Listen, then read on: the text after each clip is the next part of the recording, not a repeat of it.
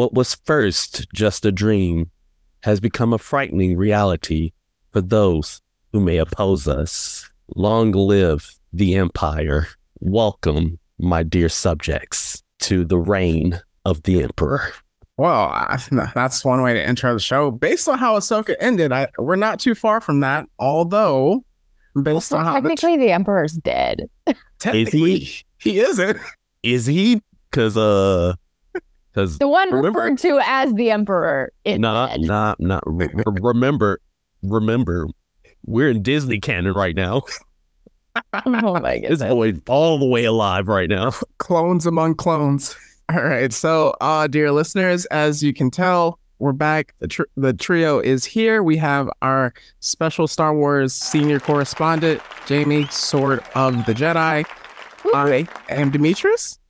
And I'm Demetrius. And Meet presents the Blurred City Podcast. All right. So we are doing the season finale of episode 8 of Ahsoka, titled The Jedi, the Witch, and the Warlord. Let me tell you, when I saw that title, I almost flipped out because I really love the titles of just the tie-ins this year. So with that, we're going to get into, as usual, final pulse of the people, recap of the season, just all 8 episodes, but particularly this episode, then discuss that, give our MVPs of the show, rate it hit or miss, any other awards, then our big questions coming from the show, plus of the week, and then instead of since there are no more episodes, predictions, and just a discussion of the big picture view of Star Wars, and then wrap this up on a controversial Star Wars takes.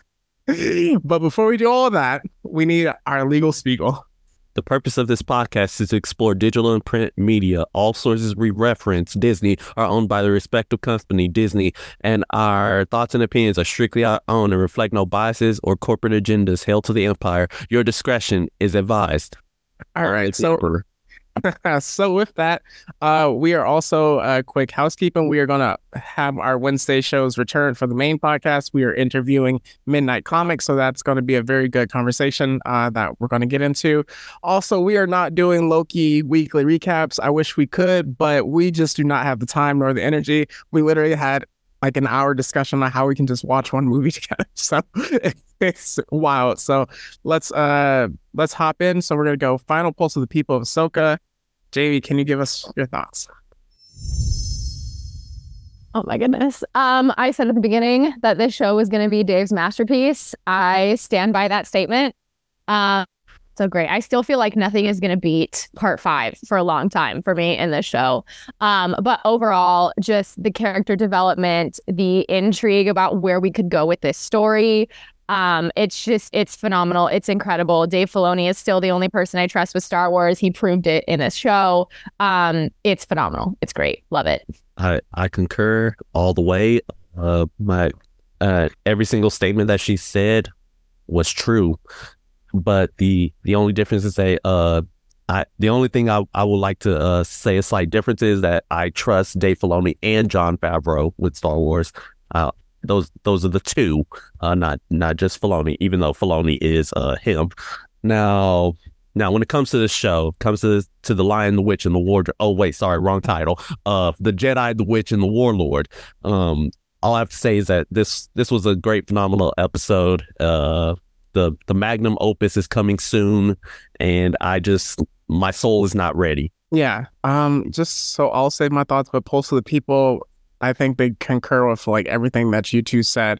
Only thing that I kind of heard that was slight difference is just that the fact that since there is more after this, there's a lot of, as we get into the review, questions that are left unanswered.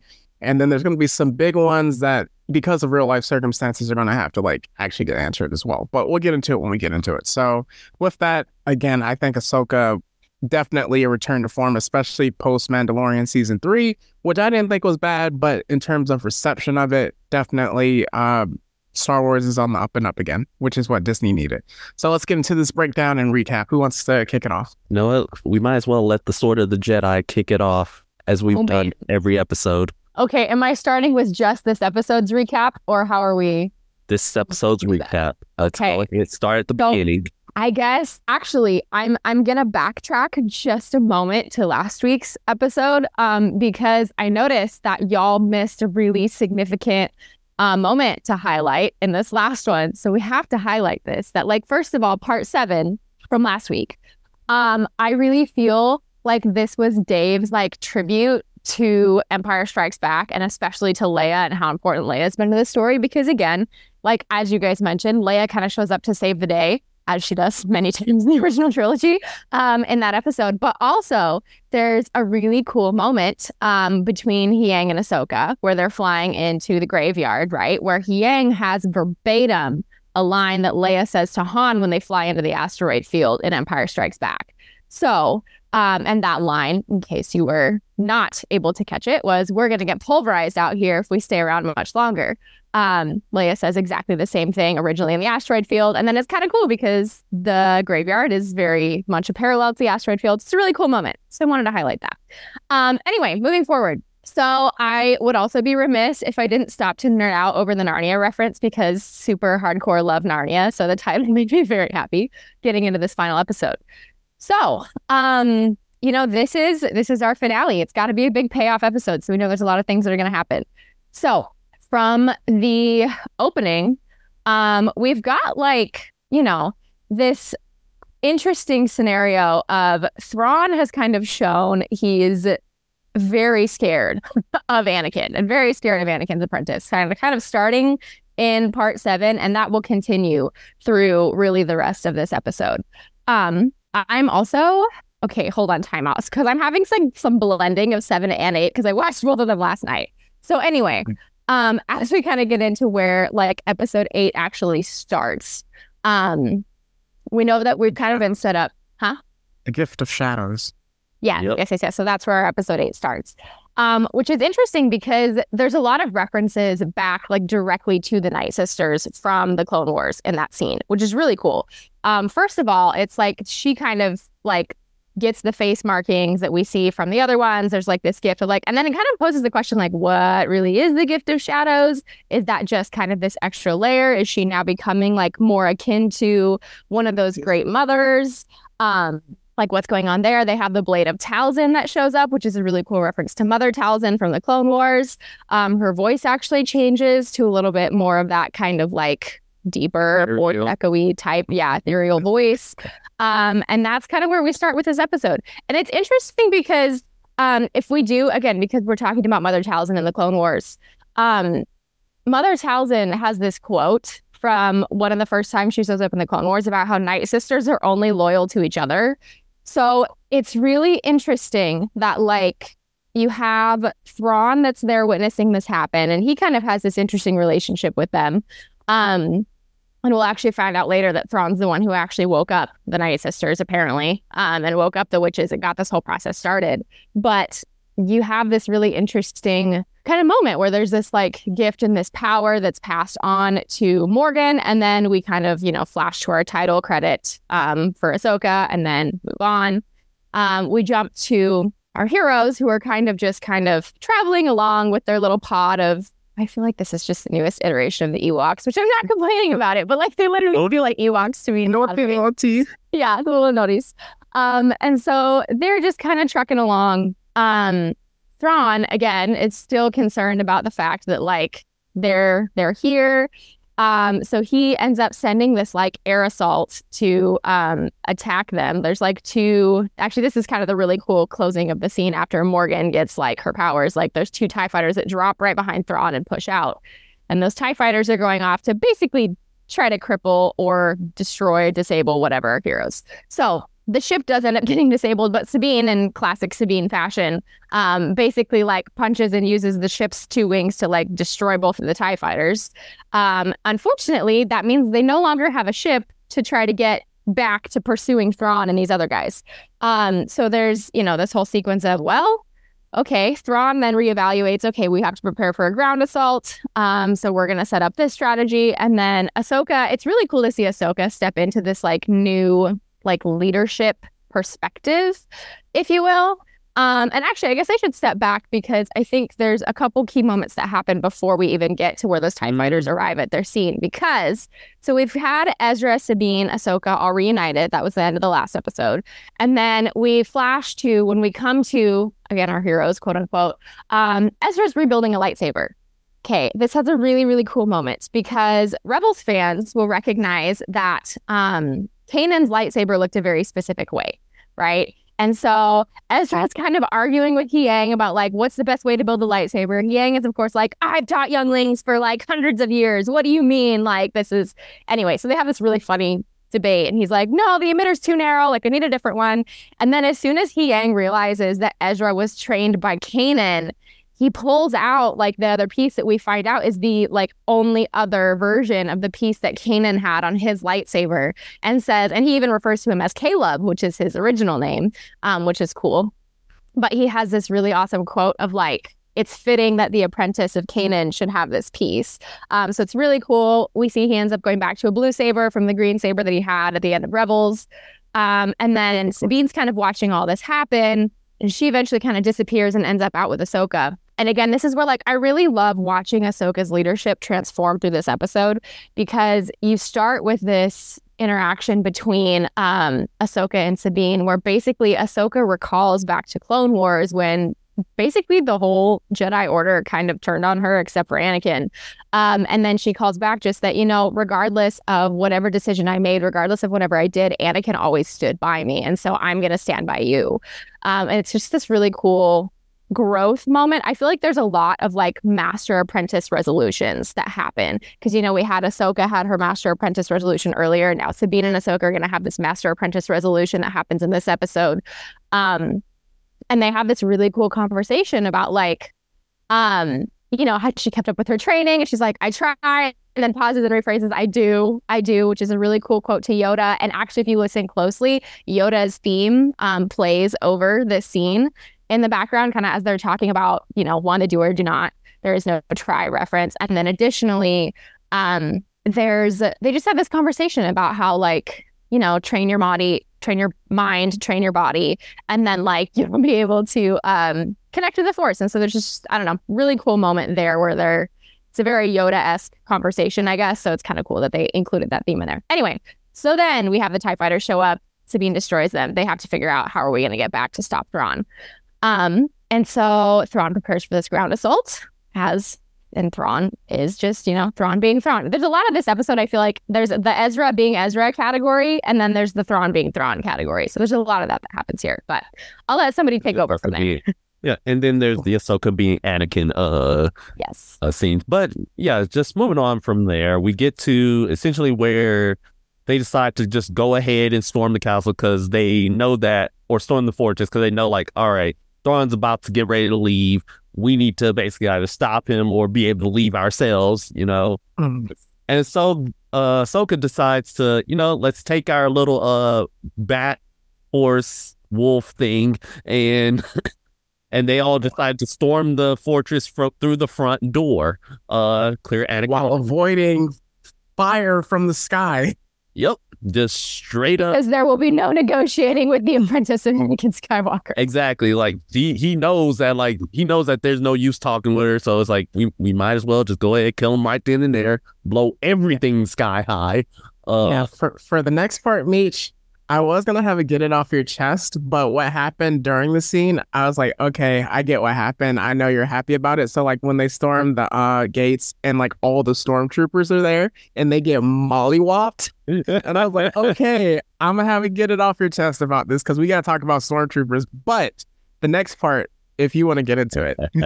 Oh yeah. So they go in, huge number of stormtroopers, and the three Jedi, the two Jedi and the Mandalorian decide to go out and murk all of them. But then Morgan and all the Knights, they use their magic, their new magic abilities, and this just turned from stormtroopers into death troopers, my guy. It is time. We finally got our zombies, okay? The horror in me, the man who read the Death Troopers novel inside and out and listened to the audiobook more times than I listened to different podcasts, okay? It was in my soul and I was happy. All right, I was in emotional height. I was in euphoria, okay? I was in pure bliss because I'm like, yes, rise. And they still got the the knights, they still got the Night Sister mentality. They all still getting up. Their armor gets fixed. Every single damage that they get, it's no use. So our troopers, I said our troopers. That's crazy. Our trio, they had no choice but to run, and run they did. They started running upstairs, and this is where I began to start thinking, like, is this about to be a scenario where like each one is gonna have to like get split off in order to like complete a different mission? Like one person has to hold them back, one person got to go find the Night Sisters to take them out, and then the third person has to go stop Thrawn. That's where I thought this was going, and it semi-happened. All right, it semi-happened. So of course they're throwing up shields. They're destroying all the doors. These troopers, they out here, and when they finally get up, they finally get to the top. Before I do that, before I say who shows up, essentially Morgan ends up having a talk with Thrawn, and what happens is like, hey, Thrawn, he was just like, hey, they about to reach us. We need more time. He was like, hey, that power up you got and the blade of Tyson? We gonna need you to handle that. Need you to go run that. All right. You ain't coming with us, but thank you for coming to get us. Listen. Hey, remember your oath with the Empire. All right. And I think it really shows that Thrawn is willing to sacrifice anyone and everyone. Like, he's not, this is not like a loyalty thing. This is like, you are a pawn for me to use in my chess game. And exactly, he's practical. Yeah. I do think, coming back to that point about how Night Sisters are only loyal to each other, Thrawn says for the Empire, but what Morgan says is for Dathomir at the end. So I think that's a really interesting piece there. Yeah, because essentially he knows, like, hey, Thrawn is the way to save Dathomir, so we got to save this man. All right, so R.I.P. to me, and let's go. Makes sense to the ending now. Okay. Yeah, so now they're up, and now they reach the top, and Morgan's there. So Ahsoka has to be the one to... I have to say this. There's no way Morgan should be going one-on-one with Ahsoka. There's no realm in which Morgan should be going one-on-one with... I know she got a power-up. I know she got a blade that is indestructible. There's no way... Physically speaking, she should be able to go one-on-one with Ahsoka for as long as she did, but continue. Well, and this is part 2 also, because you remember the first time that they dueled together was in The Mandalorian. And so we've seen them duel together before. Ahsoka won that time. And then now we see them duel again, and Ahsoka really wins this time. Yep, wins finally in the finale. So, and of course, like she said, all right, it's going to be just us two. We need to run our ones. You two go ahead. And unfortunately, when they decide to go ahead, they run into some problems. All right. And these problems is called zombie and troopers. All right. So 2 specific zombie night troopers are running their whole entire fade.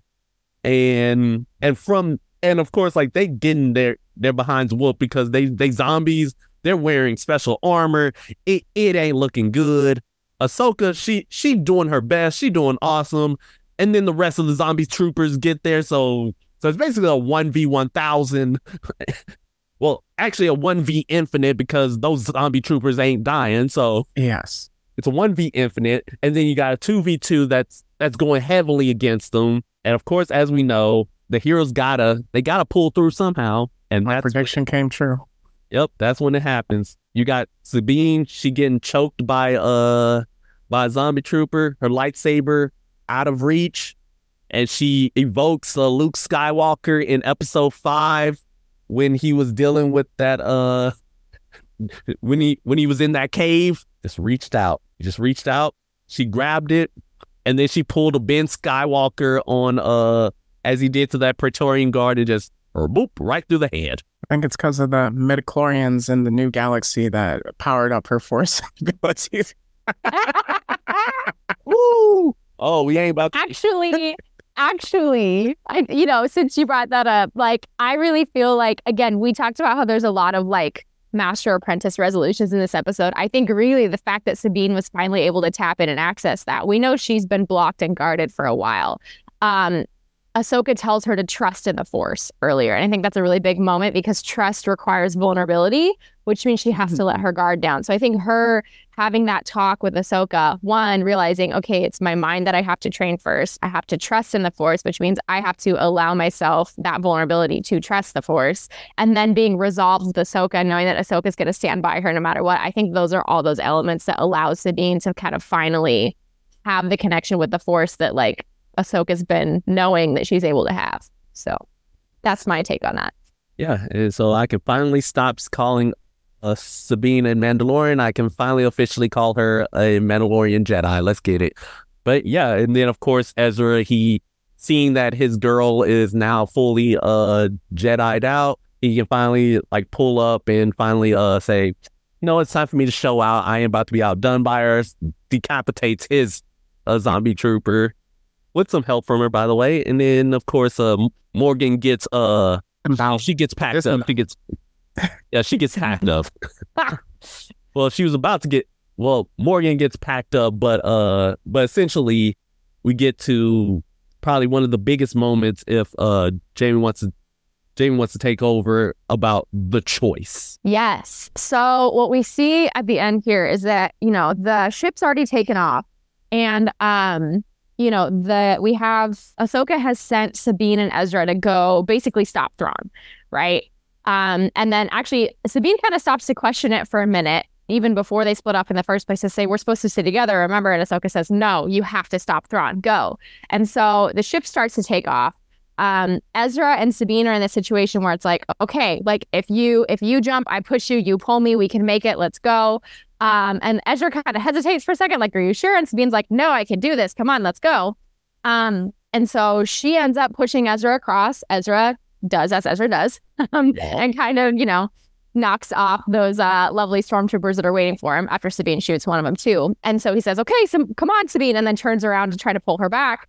And then Sabine kind of glances back to Ahsoka, looks at Ezra, seems like she's ready to run and jump off. And then we see her kind of show back up with Ahsoka at the end a few minutes later. So the really cool moment about that is the mistakes that Sabine has made as we move through the show has always been because she's chosen Ezra, right? Like her mistake of losing the map in the first place was because she chose Ezra. She tried to find Ezra. Her mistake of bringing them to Peridia in the first place, she chose Ezra by giving Balin the star map, right? And so this time it's kind of like she's, you know, again, this is the resolution episode. So she's making a resolution for that. She's making the right choice this time in not choosing Ezra, right? She's already done what she's needed to do for Ezra. So now she has to choose for her, but also for her master, for that, you know, what is the right choice for her in this situation. And so following Hiang's previous advice from episodes ago, she decides to stay together with Ahsoka and shows up. And then they have their final confrontation. We find out that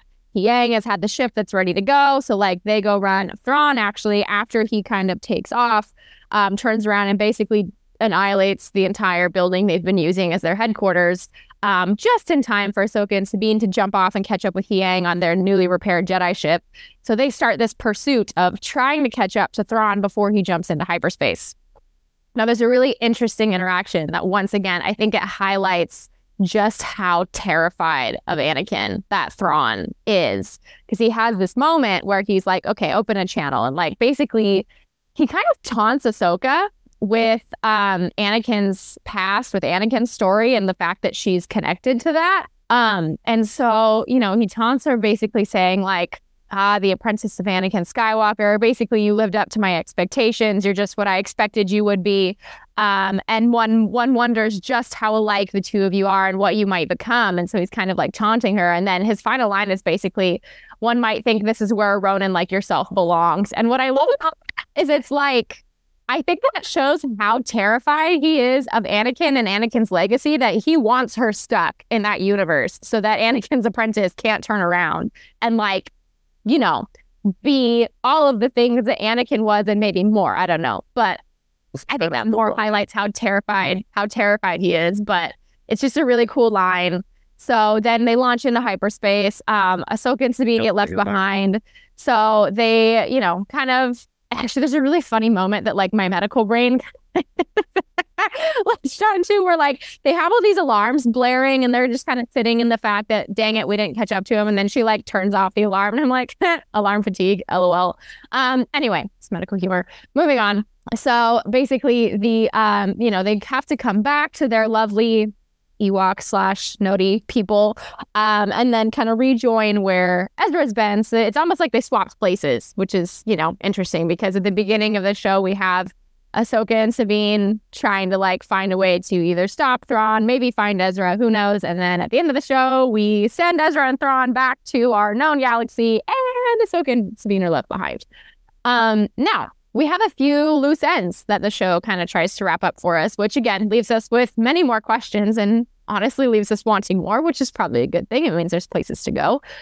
So we have, first of all, again, we mentioned Ahsoka and Sabine go back to our Noti kind of nomadic peoples, back to their little pods with Yang. And then Morai makes an appearance, which I think is the first time we've seen her in this show. Yep. Morai, for those of you who don't know, she's called a convor. It's like the owl thing that flies around.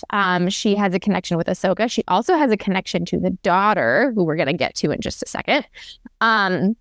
We see Shin, who's had a really interesting, she has a really interesting character development that we'll come back to in a little bit, because I do want to talk about it more.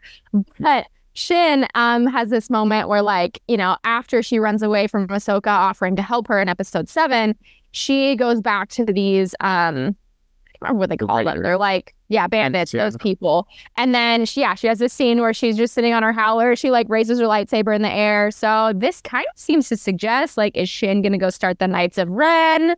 That's like really interesting. She seems like she's going to go become the leader of this bandit people. Then we flash to Baylan. This is probably the most interesting part of the episode, not going to lie. Especially for those of us that are Clone Wars fans, because if you watch the Clone Wars, you will remember that the Mortis arc was one of the best arcs in the whole show. Okay, so Baylan shows up. He's kind of in this mountain terrain area, and as it zooms out, you realize he is standing on a statue of the father with his hand pointing out to the distance. Next to him is the son, and then on the other side of him, you can see the body of the daughter, but her head's missing. So the daughter statue is destroyed for whatever reason. We don't know. It doesn't explain it. There's also a schism between the father and the daughter that there's not between the father and the son in the statue, which I don't know if that's just, natural features or if there's symbolism to it. But anyway, so we get the father, the son, and the daughter make this appearance. And then again, it flashes back to Baylan and he's looking in the distance. And there's this little flickering light kind of at the top of one of these mountains in the distance, which looks eerily similar to the Temple of Mortis from a distance, and how the Temple of Mortis appeared in the Clone Wars. So that's a really interesting kind of tidbit there, that's all they really leave you with. And then we flash back to Sabine and Ahsoka, actually, because I can't remember exactly what order all this coming. I think Sabine and Ahsoka were last. Ezra. Oh, yeah. So Ezra we've got next. Ezra doing what Ezra does. Before Thrawn made his escape, Ezra did his classic like voice impersonation and then impersonate a stormtrooper. And so we see this like Imperial looking ship that's flying up to our, not the Rebel Alliance anymore, but the Republic ships. And Hera and her squad kind of has guns drawn. They're like, what is this ship that's coming in? Chopper immediately starts chattering. And then as this like stormtrooper that clearly was, looking like he's one of Thrawn's steps out of this ship, Chopper runs in the way that droids run, zooms over to Ezra, and then he's like chattering, and I guess I kind of gave it away, but Ezra pulls his helmet off, and lo and behold, it's Ezra. But there's this really interesting interaction with Hera. Hera doesn't run to hug him, which is kind of weird, but also if you want the stock.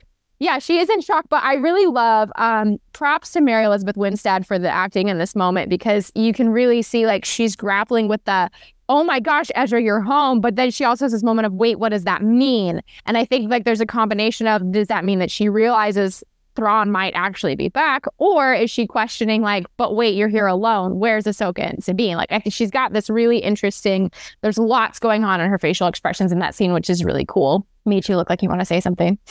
Oh, no, we're good. We're good. Yeah, I was just going to mention, like, there's this one also tiny scene that happens, like, technically it happens before we get Ezra, And it's basically of Thrawn and everybody else reaching home, reaching the good old home of Dathomir. And we got all the coffins inside.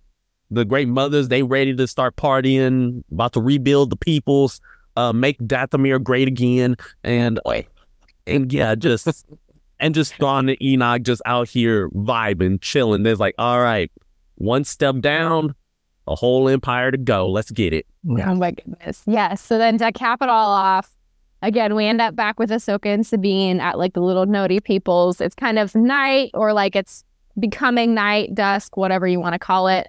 And then, Ahsoka and Sabine are having this conversation where it's like, you got Ezra where he needed to be and we're where we need to be. And then there's this really cool moment where like Sabine kind of like looks out into the distance and she's like, like acting like she kind of starts to speak as if she sees something. And Ahsoka's like, what? And she's like, never mind. It must just be the light playing tricks or whatever, and kind of steps away. And then Ahsoka turns around again and steps back. And lo and behold, she starts to kind of smile. And as the camera pans out, you see that the Force Ghost of Anakin is present, smiling in approval of all of the events of what have transpired. So we get, our final scene of the series with Master Anakin making his appearance. And that is the close of our show. Yes, I'm glad y'all were so happy and optimistic, but y'all missed something. Sabine never told Ezra how she got there. No. Actually, it's pretty obvious by the time that directly we never got his reaction. Yeah, that's the thing. It's like they never tell the reaction, but you just see that, like when they were in the ship and Ezra was building the lightsaber, you're like, all right, we just have to like stop Thrawn, which means that all the beans must have gotten spilt at that point, and Ezra being Ezra clearly they got attacked in the last episode though by troopers. So is she gonna have to tell her to know that? Well, I think it's more like as soon as they get there and he sees the Eye of Sion and he sees the whole situation, like I think, and he already knows kind of what they're getting into before they get there. So he clearly knows at some point. And if Sabine didn't tell him, then Ahsoka would have told him. I think we just don't see it. I don't think she doesn't tell him. I think we just don't see it on screen. Y'all being very generous. I don't think she told him because she spent 2 to 3 straight episodes avoiding it. And then Ahsoka, we talked about it in each last episode where they traded that look where it's like, I'm not going to tell him right now, but you need to tell him. And they never got that reaction. So I'm just saying, I don't think it would have been Ezra just being Ezra. He's like, oh, really? Okay, then I guess we just got to go ahead and stop this man. Like he would have immediately just dropped in. I really think that it is a conversation that happened in the interim, like between episode 7 and 8, like because Ezra is very clearly aware of what they're up against by the time we get into episode 8, which means that conversation has to have happened for him to know it's not just Thrawn. Like there's other details that we're up against here. Additionally, the fact that like Shin and like Balin and all those guys show up in episode 7, like, he knows that there's more to this story that's going on. So I think that it's a conversation that happens in the interim between episode 7 and 8, because he's clearly not asking questions by the time that they get to like seeing the Eye of Sion. Like, he's not like, oh, where'd that come from? Like, he knows by that point. So I think it did happen. I think we just didn't see it. Okay, it's a bit of a Chekhov's gun. Why repeatedly have it where you're avoiding the conversation to then just be like, oh, they had it, obviously, But I think that's very in character for them too. So exactly. I don't know. Which, speaking of in character moments, this was like a really fun scene. Just to kind of go back to when they're confronting our lovely undead troopers, and they seal them off originally in the first place. There's this really cool banter moment that happens where like Ezra's like, oh, nice moves, and Ahsoka's like, yeah, she's been practicing, and Sabine goes, what's your excuse? And like it's their normal banter, and then Ezra like totally kind of breaks a little bit from the banter, and he just goes, I missed you. And it's just this really cute, like, oh, which is going to bring me back to the fact that Ezra's always been the one that's simping for Sabine way, way harder and more than anything in the other direction. But just had to throw that out. Even though the season kind of started with them, basically. He sacrificed the galaxy for him. I mean, that's next level. Yes, but he did first. So yeah. Hey, this is a case of reciprocation. This is a level of This is what men aspire for to happen eventually. what Simp aspired to happen eventually. Ain't that right, Demetrius? I'm not a Simp. Not anymore. I gave it away. My God. I wonder why. But also, there's one thing I also just wanted to bring up. I don't think we talked about it. Was essentially the scene of Ezra just being essentially getting caught up to speed on everything that happened, and just essentially like how essentially he finds out that all of Sabine's family is just dead, and just really just you can just tell like just how like which that's a really important scene too, because we kind of, I think we brought this up when I was on for the episode 5 recap, that like at the end of episode 4, when Baylan has that comment about like, oh, it's Ahsoka's fault that your family's dead, basically. It's like something to the gist of that. It's like, wait a minute, if Sabine's family's dead, like that's new since the last time we saw them in Rebels. And so we actually get the full story from Yang that actually, and this got brought up in The Mandalorian as well. Like when the Empire basically raised and purged the surface of Mandalore, apparently Sabine's family were all casualties in that whole experience. And so while it showed up in kind of another show, it wasn't really expanded on in this one. And so, yeah, now we're seeing some of the very personal impacts to Sabine about what happened. And then even we learned some of Ahsoka's like skepticism and what happened between them originally, how she was just afraid of what Sabine might become in dealing with all of that. So. Yes. Okay. Yeah. Final thoughts on the show before we move to MVP and then the rating. Oh my goodness. Magnum opus, greatness. Just a lot. Too much to say. It's very, very good show. I think the directions that many of these different characters take is probably one of the more interesting parts of the show. Like even like, let's take Shin, for example. She's a very interesting character to me by the end of the show, because in the beginning, she's kind of just, going along with whatever Baylan does. And then by the time we get to like episodes like 6 and 7, we start to see kind of this divide between Baylan and Shin, where like Baylan's got this whole like other focus that he's doing. And then Shin's kind of like, she's like, oh, there's so many witches everywhere. Why are there so many witches? Which is still a really funny thing. But then it's like they start to see things very differently. And even in episode 7, you start to see like Baylan's like, nah, I got my own path to trek, so you're gonna go off and do your own thing. So it's like, wait, is he abandoning her? Like, what's happening there? And there's just some lack of cohesion with what she's doing there. So I actually thought she was gonna end up turning around and like maybe helping our heroes and joining them, but obviously she went to her own thing. But even things like that, where it's like there's just with Baylan, with Shin, with like all of our different independent characters, there's so many interesting questions and storylines you could get into with each of them.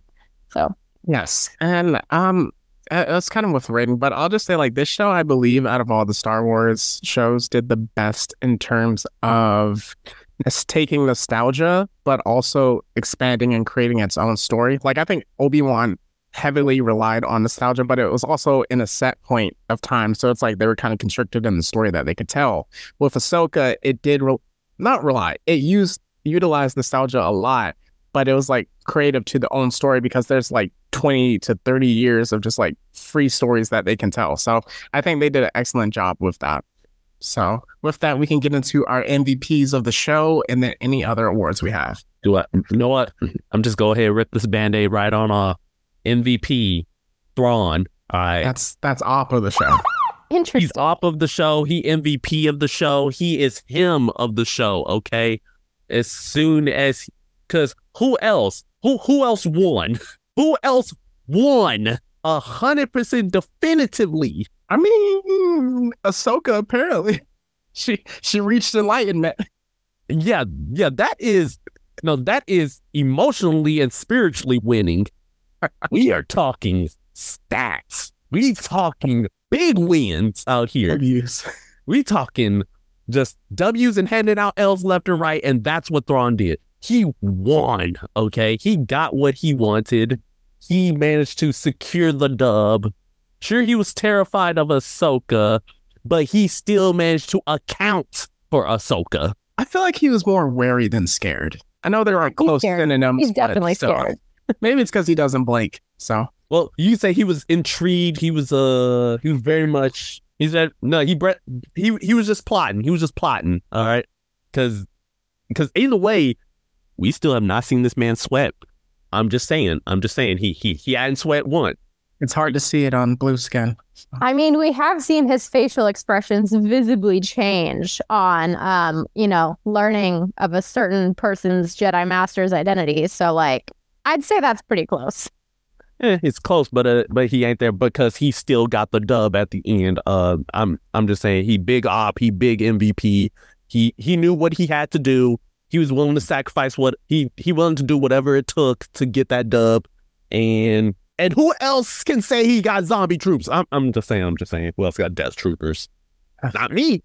I don't have death troopers yet. Jamie, who is your MVP of the show? My goodness, this is like the most difficult MVP I've had to choose yet with you guys. I feel like I have to pick two. Like, I don't know if I can pick one because principally, first and foremost, I have to have Anakin as an MVP of this show because without his interference, without his guidance, without that, again, master apprentice resolution, he's like the catalyst of everything that happens after that point. And so I think, him showing up, him giving Ahsoka that final lesson, him like actually really clarifying what his legacy really is, because I think we even see that in Ahsoka later on in the show, like when she decides to stand by Sabine, when she decides to recognize that Anakin was a really good master and always stood by her, like that's Anakin's real legacy. His real legacy is not death and destruction. His real legacy is loyalty with like no expenses spared. Like he is always the one who will go all out for you if he's loyal to you. And that's what got him in trouble with Palpatine in the first place. He had loyalty to Palpatine because they were friends and he had, Palpatine had helped him and Palpatine used that to manipulate him to the dark side.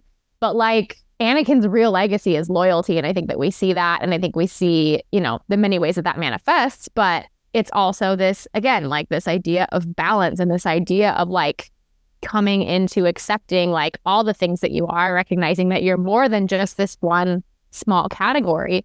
And because he has that moment with Ahsoka, she's then able to take that and be the leader that the rest of the show needs. So of course my other MVP has to be Ahsoka, because the way that she shows up as a leader in the rest of the show, the fact that she has this optimism that shows up after she's had this resolution with all of the conflict from the things that happened with Anakin, the fact that she's like, every moment after episode 5, like she's not deterred by anything. Like even when the ship like gets destroyed, Ezra's like, well, this is going to slow us down a bit. And she's like, only if we let it.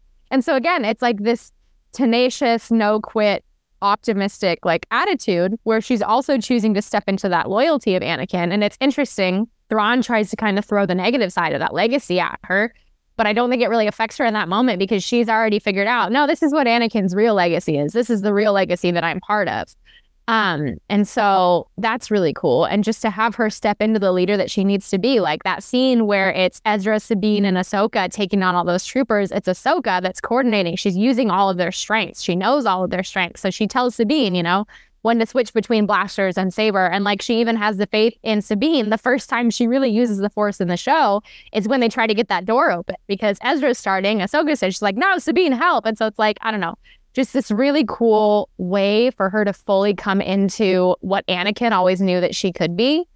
And so I really love that about kind of how we finish with the show. And then again, she steps into this like, we're here at the end of this and like, this is what it is. So we're where we need to be and we're going to figure out what that means, but we're where we need to be. So I don't know. Those have got to be my MVPs of the show, Anakin and Ahsoka. You explained everything.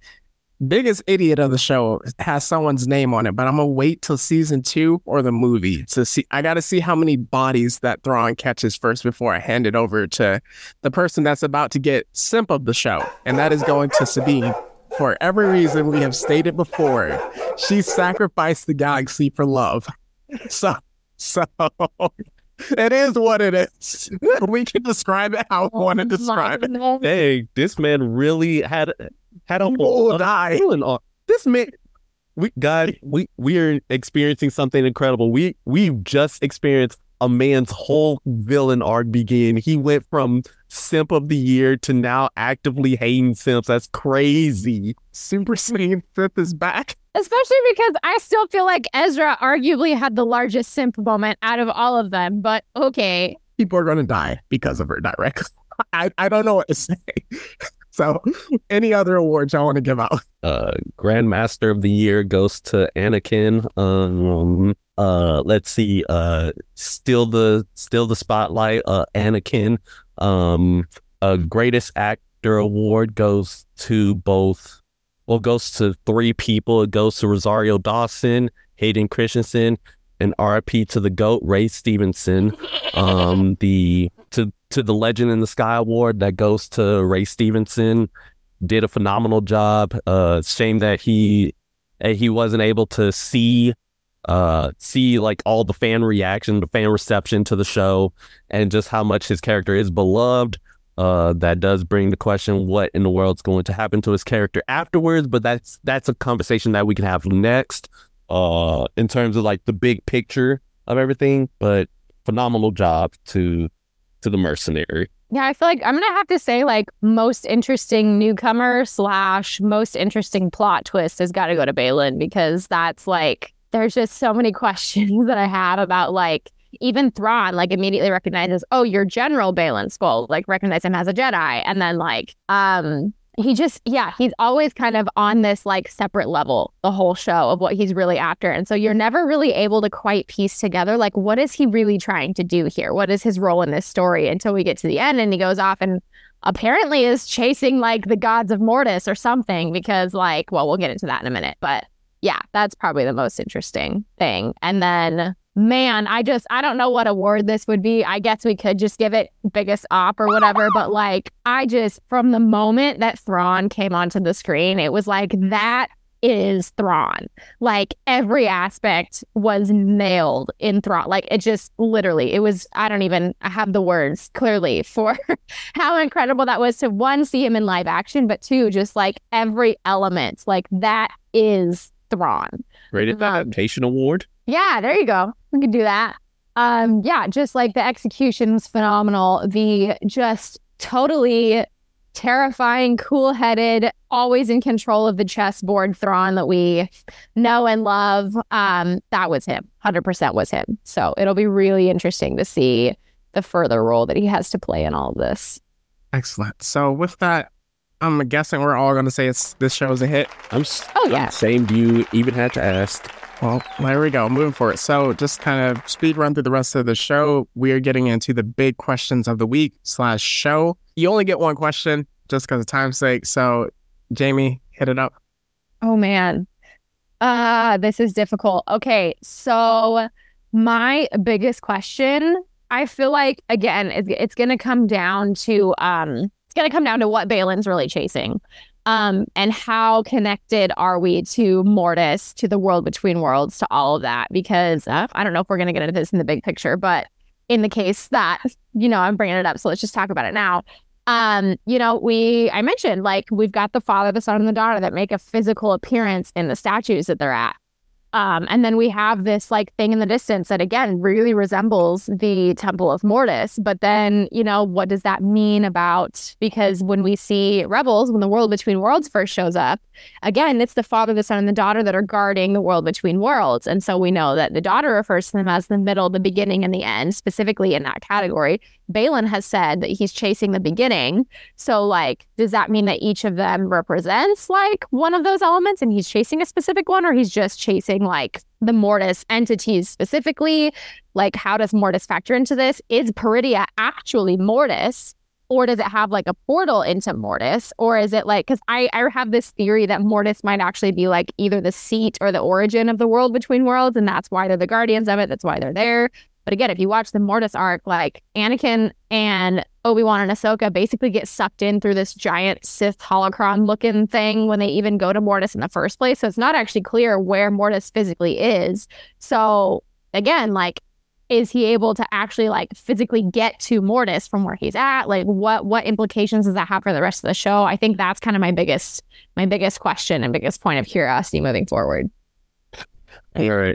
All right, so that is also one of my biggest questions, and shout out to Big Abeloth coming in. But pretty much my biggest question is, with Thrawn now back in the galaxy, how is this going to galvanize the remaining cells of the Empire?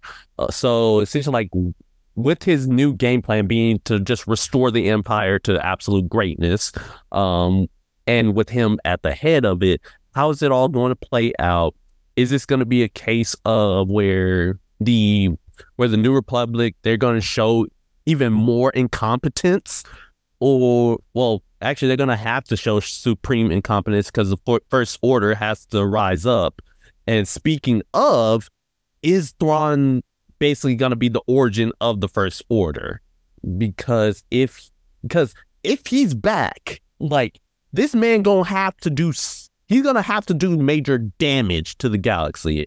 And with basically 20 years of stories left to tell, we could go anywhere right now. But we all still know that we're still constrained to the sequels right now. We're still constrained to that byline of the First Order has to rise. But before that, we still have all of Thrawn. So, like, what is his factor going to be in that? How is he going to get taken out? Because you hear hide nor hair of this man when the First Order rises. So how is he going to die? And when is he going to, when he's going to get taken out? What's his reaction going to be when he finds out the Grand Master of the New Jedi Order is Luke? And with that, and like how is he going to like attempt to Luke Skywalker, nonetheless. Yes. And also the same man who took down Palpatine. I'm just saying. But and then the fact that Skywalker's daughter is also is head senator out here. So this man about to be sweating and seeing like how all his plans for Anakin's basically gonna go straight to the wayside because Luke is not his daddy. Like Luke is supremely not like his dad. In fact, you could say Leia is more like his dad than Luke is. Yes. So Leia is Anakin's kid, 100,000%. So we can tell Thrawn he's probably gonna get messed up by that distinction between the two of them. So essentially at the end of the day, connection to the First Order, how is he gonna get defeated, and what damage is he about to do to the New Republic that basically leads to the rise of the New Order? So yeah, my main one would be Baylan Skoll. So like, obviously, are they going to recast the character? Are they going to drop that entire storyline? Does it tie into like pre or post sequels? So I don't have to recap that like James said. But going off of what Misha's point, tying that into Luke, since there are 20 years between the First Order rising and then, Kylo doing his thing, wiping out, pulling a granddaddy and wiping out the younglings, there have to be, like we saw in The Mandalorian, that Luke is currently building up it right now. What Jedis are going to be like offshoots of that though? Because we saw like, obviously like post Order 66, there are a lot of Jedi in the wild, as they say, but so what Jedis like start as kids, let's say the next 5 years, and then they grow and then they go on their own and are like out before the fall of that temple? And we see them getting tied into like stopping Thrawn before like everything else? Cal Kestis. We would flip out if Cal Kestis pops up. If I see Cameron Monaghan anywhere in any Star Wars related property, I'm going to freak. In fact, the third game. He already confirmed that there's a third game. I need questions answered. Yes. So big picture view. Oh wait, Roosevelt going to different galaxies too. We might be on some, boys and girls. We got it. Okay, wait. I want to tack on one more tiny question since we brought up Luke and Leia, about Leia specifically. Just because, Demetrius, you've kind of been on this with the whole bureaucracy thing or whatever. I'm just really curious. Currently, she's still Senator Organa. Eventually, she's going to become General Organa. So, like, we know she's head of the Defense Council, but, like, I'm just curious, like, what mess of bureaucracy is going to push her to stepping back from Senator and just stepping into General? Like, how is that all going to play out? The First Order. Where she is now well, yes, but I mean, like, is it specifically because, like, and Hera's not in the sequels, obviously. So, like, is it just like Hera either steps down to raise Jason or has, maybe she dies, I don't know, and then Leia just decides to step in and take the role? Or is it literally just that she could not handle the stupidity of dealing with bureaucrats anymore, and so she steps out? That's all right, so now we get into the big picture view. We've kind of touched on a lot of different things with that. I guess, like, trying to, like, you two would probably know better than me, but like the next shows and properties coming out, I know for a fact the Acolyte is coming out, but it is way before this time, like before anybody was even a blink in their great grandparents' lives. So that's one thing that I'm definitely looking for. Is that a show or a movie? It's a show, so far as I know, and I'm not sure who is doing the writing and creating for that. So I guess, again, since we're getting into like Mortis territory here, I guess I'd be really curious if there's tie-ins with some of that as well. But like, I would only suspect that that's a possibility if like Dave or John was part of the project, but I don't know who's writing it. So, but it does look very good. So we got that. We have, I know, Andor season 2 is dropping next year. So that's going to be fire, that extreme storytelling. There are questions about an Obi-Wan. What you got, Mitch? All right, I pulled up some more information on the Acolyte. Also, this could very well just be changed at this point because, as we know, the writer strike did affect a lot of things, so this very well could change. So apparently, the Acolyte takes place during the High Republic, so 100 years before the main series. And as far as who is writing it right now, there are like people are speculating Filoni's hands are in it, but that's, again, it's only speculation at this point. There's been no like official names put on it yet. Yeah. So then also with that, I believe Mandalorian is done until the movie. That's what I've heard. Like they're going to end it with a movie, like obviously like the big movie where everyone's going to join in, but I don't know if they're getting another season before the movie. Sure. So with that, and then also, I feel like they want to do Ahsoka season 2 before they get to a movie, you know, just to kind of, you know, milk that cow, if you will. Well, there's no Ahsoka season 2 on the books at all. So there was only a planned season 1. So I don't know when this movie's coming out either, because that's going to have a factor of like, okay, how much is left to bridge us to the movie? How much time is there left? I know Rosario Dawson's been very openly like, yes, I'm ready to go. Let's do another season. But I don't know where the plans of how everything's going to funnel together for the movie happens. So currently there's not plans for a season 2, but Disney is bleeding money and needs people to get on the streaming service. There will be a season 2. You think that, but they're going to milk the Avengers till the day that it dies. Did you see that they're cutting password sharing? They need money. Oh, I saw that. I'm just like, dang, that's crazy. MCU and Star Wars are the only reason Disney Plus exists. Yeah, literally it is. Yes. So yeah, any other big picture views of just like main villains? Because I feel like with Abeloth, they wouldn't put it before the sequels. I feel like it might tie into like the new trilogy coming out because like, let's say aliens attack the Earth. I feel like after aliens attack Earth 10 years later, we wouldn't necessarily be trying to like world conquering, but you know, humans are humans. So who knows? Yeah. Well, I mean, we could get into Misha's impression on what role he thinks that Abeloth has, but I'm going to come back to the Mortis for just a second, because as far as big picture goes, it's so fascinating that we finished with like the Mortis element, because like, like, why is the daughter destroyed? I have this theory actually with the Night Sisters, with their physical appearance, with the way that they speak. So the voices of the Great Mothers actually sound the same as when the father, the son, and the daughter speak in the show. So it's like the same type of voice. I have this like theory that like maybe one of the reasons that statue is there is because like maybe the son created the Night Sisters. Maybe like the Night Sisters like kind of look to the sun as their like deity or whatever. I don't really know. I think there's a connection between the sun and the Night Sisters.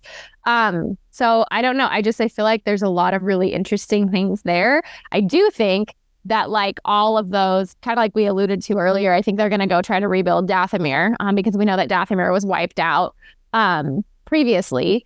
And that, you know, as they're going back, I think the Great Mothers are going to try to like resurrect all of those caskets that they brought over. And so I think Thrawn's going to try to make that like a Night Sister army. Now, again, interesting thing of that being that it has been quoted in canon Star Wars that the Night Sisters only have loyalty to each other. So I wonder how that's all going to work out for Thrawn in the end.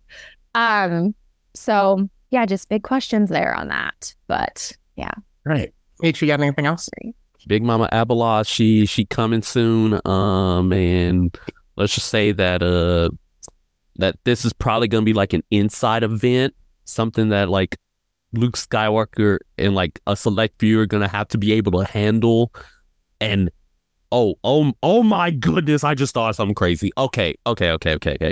So we know how in Rise of Skywalker we hear Ahsoka speaking to Rey, which means that she has to be gone by this point. Does it though? Yes, because could just be a Force echo. No, Force time. Every other. She did it with Sabine. Mm-hmm. Yeah, but in that movie, all the other Jedi are dead.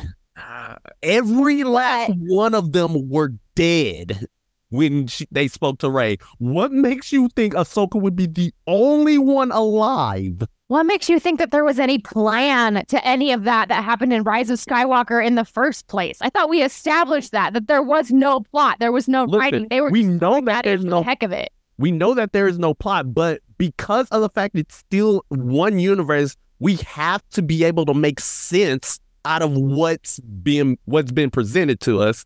So and Dimitri can tell you as a story maker that is something that really is like vital and does have to happen. In fairness, Ahsoka did semi-retcon a lot of stuff. But you're right. It wasn't like egregious, but it was like subtle. But you're right, Meech. Like they have to kind of tie that up. Yeah, so they do have to tie that in somewhat to. So Ahsoka, again, I have to, as much as I don't want it to happen, I have to go based on the assumption that she is dead by the time the sequels happen. And in fairness, that doesn't also mean she was killed because, like Luke, he just went into the Force because he's a coward like his master Yoda. So. Ooh! Controversial hot take. Controversial takes till the end. Controversial hot take coming by Demetrius and not by me. That's crazy. But yeah. So what I was getting at is that there's that, and then there's just like it seems that there were like not many other like Jedi cells left, and by the time of the sequels, because otherwise we would have heard something or like would have seen it in those movies or even in the novelizations. Because even in the novelizations they don't mention it. So as such, that begs the question: what happens to every single one of these Jedi that we see, or any of these Force users that we see in these post-Disney movies and franchises? So Cal Kestis, R.I.P. In fairness, Cal Kestis would have been around in the time of the 4, 5, and 6. So like it kind of, it's similar with that. R.I.P. I'm still going to maintain that that's more of a reflection of the poor quality of writing of the sequel trilogy than the actual factual state of the Star Wars universe at that time period. Yeah, I'm sure you will go with that, but again, as a complete writer and a story maker, you kind of have to work with what you're given. You kind of have to make it make sense. So that's even if it's someone else's mess. Exactly. So that's all I gotta say about that. All right, so we dipped our toes into it kind of, but now we're getting into the controversial Star Wars takes. Meech and Jamie, you kind of heard mine already. So what do you two have?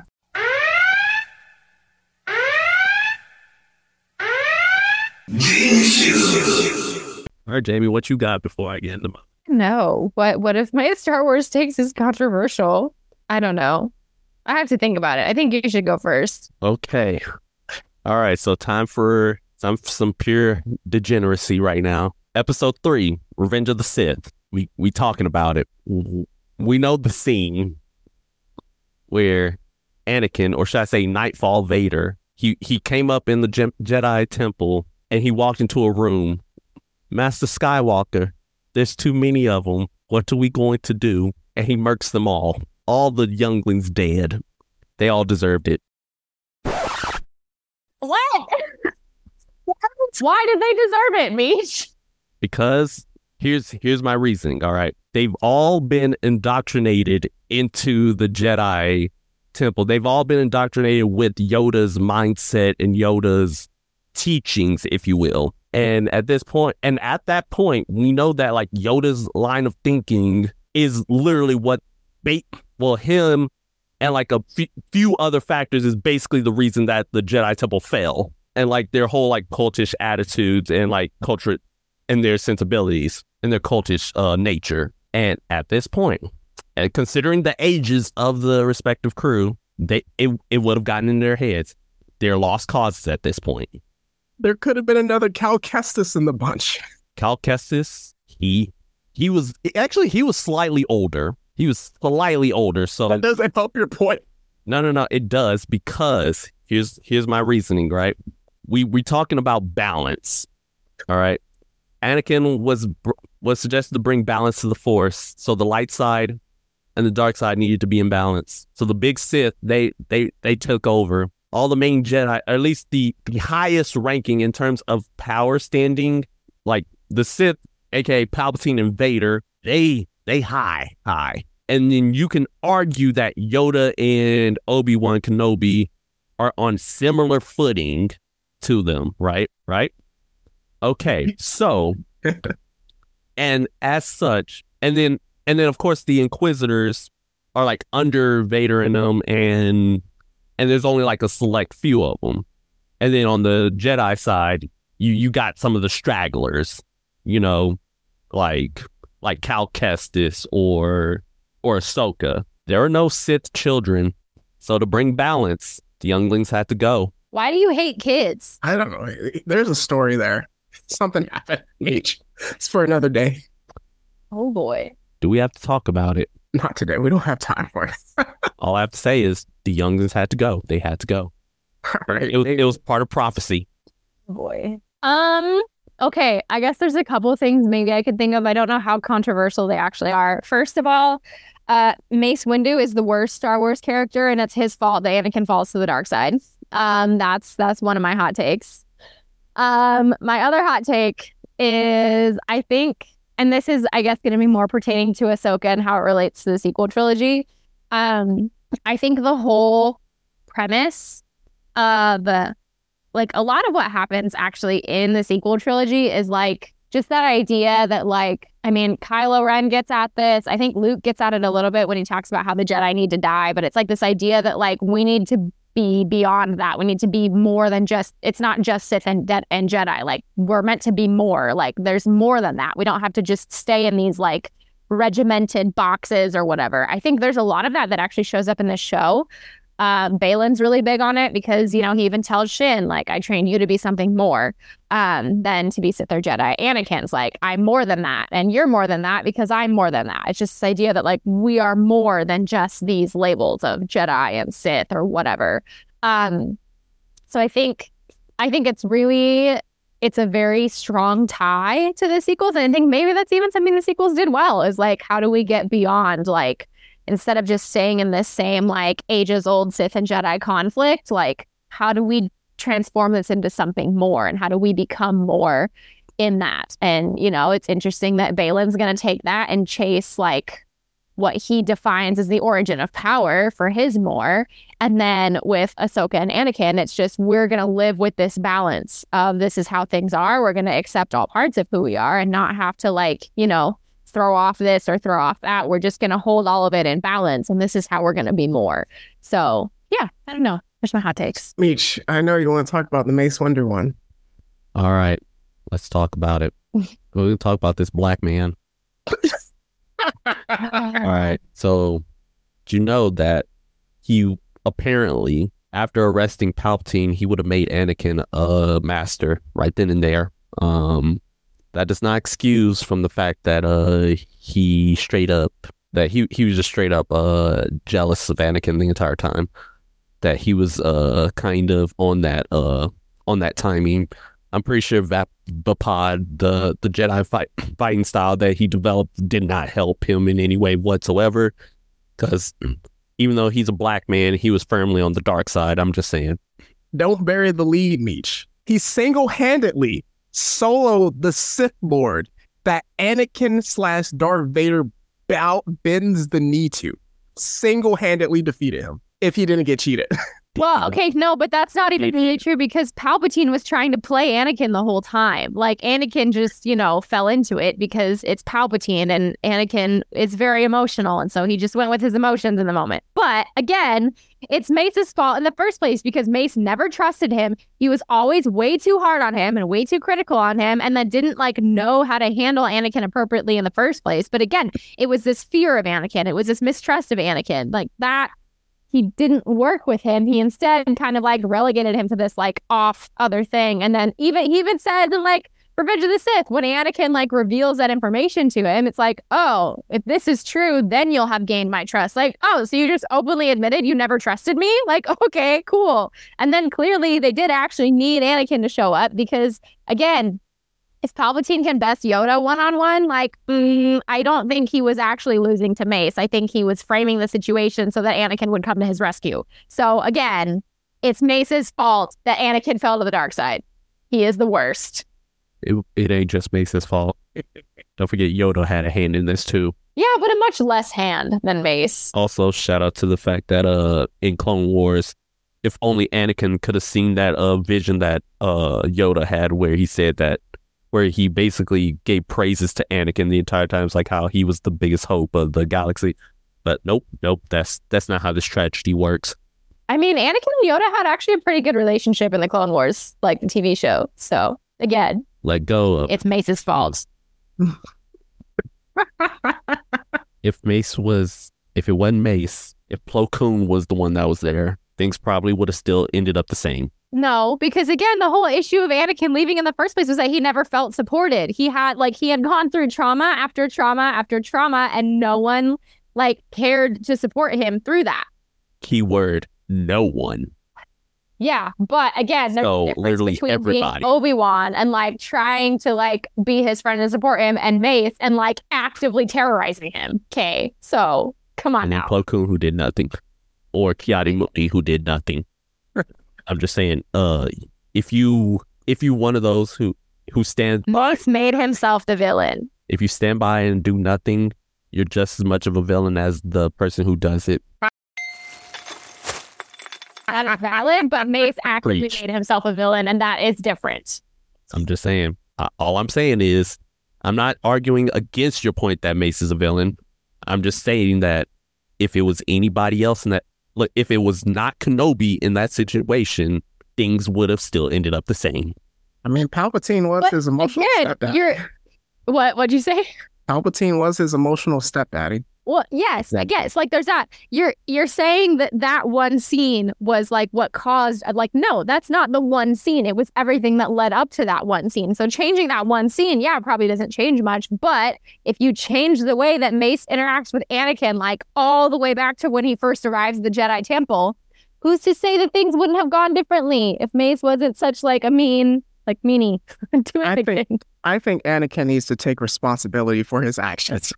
Well, I'm not saying that's not true. I'm just saying that, the man did not have adequate support for what. This is true. So what you're saying is Anakin's the worst character. No, Anakin was cool. So what I'm saying is, Demetrius, is that Anakin's the worst. That's what I'm hearing coming out of your mouth. I will hear no Anakin slander. Listen, that ain't come out of my mouth. That came out of his. That's not what I said, nor how I phrased it. I said take responsibility. That ain't how I heard it. All right. So since we have derailed this podcast for this finale, let's do the plugs and sign-offs and get up out of here. All right. So we got ourselves our Instagram and our X, formerly known as Twitter, and our Threads account under Blurred City 22. Like, comment, subscribe. Check out the bell. Make sure you're up to date with all notifications of our release schedules and other shenanigans. We have our Discord linked in those various pages as well. Join a fine community of degenerates as we talk about literally anything and everything. And then we also have ourselves our YouTube and our Patreon under Blurred City Pod. For the Patreon, if you donate a little extra cheddar, you can become a channel member, and then you'll get access to exclusive episodes like Paint, our character analysis of Nagato Uzumaki, aka Pain. And then we also have ourselves our email address, blurredcity22@gmail.com. That's where you can That's where you can submit your geek out freakouts, your reactions to certain shows, your random fan theories, your controversial takes on any fandom, and you can join. And you can just send suggestions for further episodes. Finally, I am no longer the Rogue Jedi 21 on TikTok. I'm now the Jedi Ronin on TikTok. As I am without a master, and as such, I have taken up my place as the Ronin on TikTok. However long we got TikTok left, and that may spin off into another side adventure. What you got, Jamie?